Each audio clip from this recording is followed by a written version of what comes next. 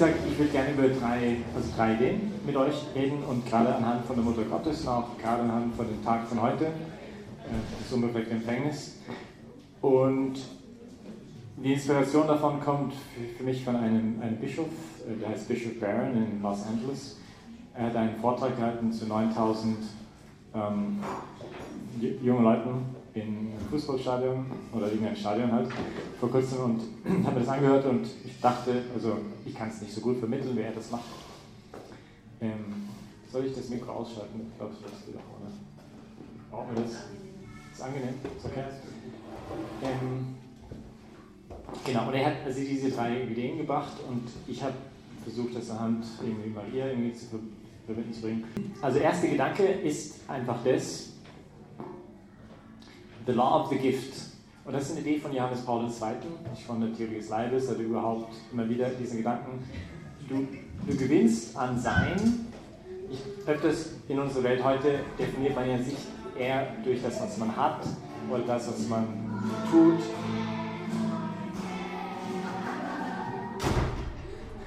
Durch das, was man tut und nicht das, was man ist. Und das Gesetz aber der Gabe oder dieses Law of the Gift sagt, dass eigentlich das Sein, also die Frage ist, wie wachse ich in meiner eigenen Dasein oder in meinem innersten Ich, wie wächst es? Und die Grundaussage von diesem Law of the Gift ist, du wächst, indem du dich weggibst. Also diese Grundparadox des Evangeliums, nicht der sein Leben verliert, wird es gewinnen. Irgendwie, das scheint völlig paradox zu sein, aber das ist ja der Grundgedanke oder eines der Grundgesetze des Evangeliums.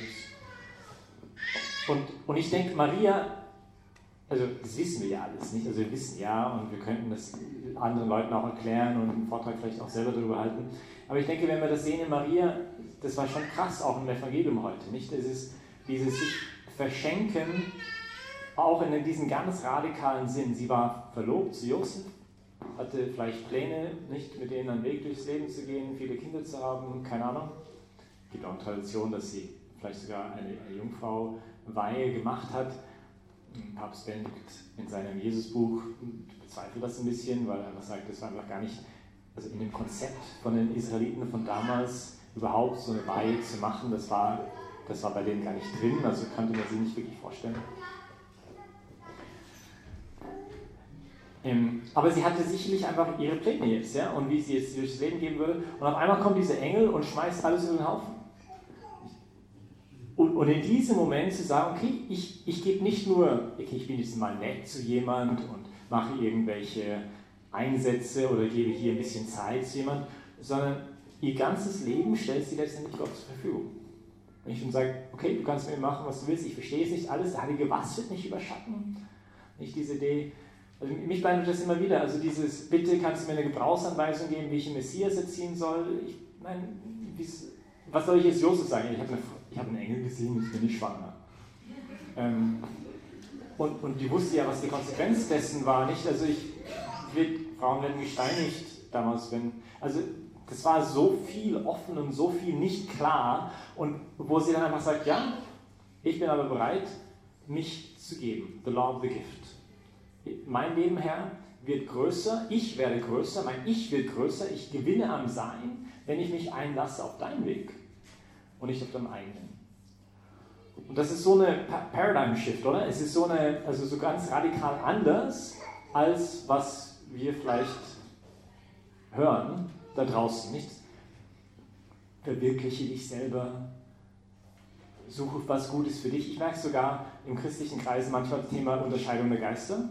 Wird immer mehr, kommt dieses, was ist gut für dich? Statt die Frage, was will Gott eigentlich? Nicht was macht, natürlich wird das, was Gott will, auch gut sein für mich, aber die Frage wird immer mehr gestellt in Bezug auf mein Gutsein, dass es mir gut geht. Und das ist nicht Evangelium, das ist ganz anders. Evangelium ist ganz anders.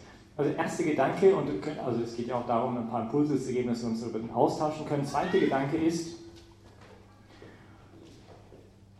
No to Mediocrity. Nicht Nein zu einem mittelmäßigen Leben. Und jetzt riskiere ich ein bisschen, dass es falsch verstanden wird, weil wir natürlich auch in einer Leistungsgesellschaftswelt leben. Und wir Christen, und ich merke auch immer mehr, gerade hier in Österreich, also alles, was Leistungsdenken ist, sagen wir, weit weg vom Leib oder damit. Nicht? Weil einfach wir merken, dass das stimmt auch irgendwas nicht. Und ich glaube, das stimmt auch, weil es ja damit zu tun hat, dass irgendwie der Mensch irgendwie immer denkt, durch Leistung, durch Tun, durch Schaffen gewinne ich an Selbstwert. Und das ist nicht so. Nicht? Das wissen wir. Und das ist auch immer wieder eine Gefahr. Wir wissen, dass wir, gerade wir hier als Gemeinde, die super aktiv sind, und wir machen 1000 Dinge, und das ist immer wieder die Gefahr, dass wir in erster Stelle das Tun stellen statt das Sein. Nicht, dass wir einfach zu viele Dinge machen und wo eigentlich weniger mehr wäre. Und da habe ich mich selber in erster Stelle, also muss man immer wieder neu aufpassen. Aber zugleich, glaube ich, können wir ein Extrem fahren, dass wir jetzt in die andere Extrem gehen und denken, okay, lieber Gott macht alles. Nicht? Das ist, man kann viel darüber diskutieren, wie Luther wirklich zu interpretieren ist, wie er auszulegen ist, wie es zu verstehen ist. Aber die Tatsache ist, dass in der Vergangenheit er ja so oft so verstanden worden ist, ausgelegt worden ist, dass es vor allem um den Glauben geht. Die Werke sind nicht so wichtig. Und das ist, also katholisch ist es nicht. Ja? Also die Idee, dass irgendwie Gott macht alles und ich muss nichts machen. Ich darf mich zurücklehnen und nichts tun. Und ich denke, das ist auch nicht Evangelium. Also man sieht, wie in vielen anderen Bereichen man sich voll reinlegt. Ich denke, hier die vielen Studenten, die da sind, ich werde sie alles reingeben, um diese Prüfung zu schaffen und dies und jenes zu machen und das gut zu tun. Sollte uns der Glaube noch nicht viel wichtiger sein? Und da denke ich, gerade ist auch Maria wieder so ein Beispiel von jemand, die nicht sich zufrieden gegeben hat mit einem mittelmäßigen Leben. Nicht so ein bisschen gut, ein bisschen böse, ein bisschen Yin, ein bisschen Yang, man muss nicht zu extrem sein. Papst Benedikt hat eine wunderschöne Predigt in seinem 2. Jahr als Papst, wo er zu dem heutigen Fest darüber reflektiert und sagt, nicht irgendwie denken wir vielleicht, dass Maria, sie muss doch letztendlich ein unglaublich langweiliges Leben geführt haben. Warum? Weil es fehlte das Böse. Sie war ihr nur gut. Die hat nicht die dramatische Dimension des Lebens erlebt. Nicht, weil sie also ein bisschen manchmal sich gehen lassen. Wenn man das nicht erfahren hat, dann hat man doch letztendlich ein fades Leben, oder? Irgendwie, da fehlt doch irgendetwas. Und da merkt man, wie tief vielleicht das auch in uns drinsteckt, diese Versuchung des Widersachers, dass wir, wenn wir uns voll ausrichten auf Gott, werden wir ein voll langweiliges Leben führen. Und dann hört man irgendwelche Bekehrungsgeschichten von irgendwelchen Leuten, die verrückt gelebt haben vorher, und wir sind neidisch, dass wir das selber nicht hatten. Fast. Nicht? Weil, ich war immer so brav und schrecklich und ich habe das alles nicht gemacht und so. Und das kann es nicht sein. Nicht nur, und da denke ich, da gibt uns Maria wieder das Beispiel auch heute einfach von einer Frau, die voll ein abenteuerliches Leben geführt hat. Ich meine, der Engel war weg und dann war er wirklich weg, der ist nie wiedergekommen und dann muss sie nach Ägypten fliehen, dieses sich radikal einlassen auf Gott, gibt nichts Abenteuerliches, glaube ich. Und nichts mit fades Leben.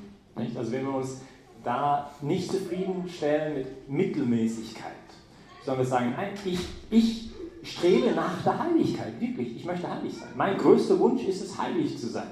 Seid vollkommen, wie euer himmlischer Vater vollkommen ist, hören wir am Ende der Bergpredigt, die größte Predigt von Jesus.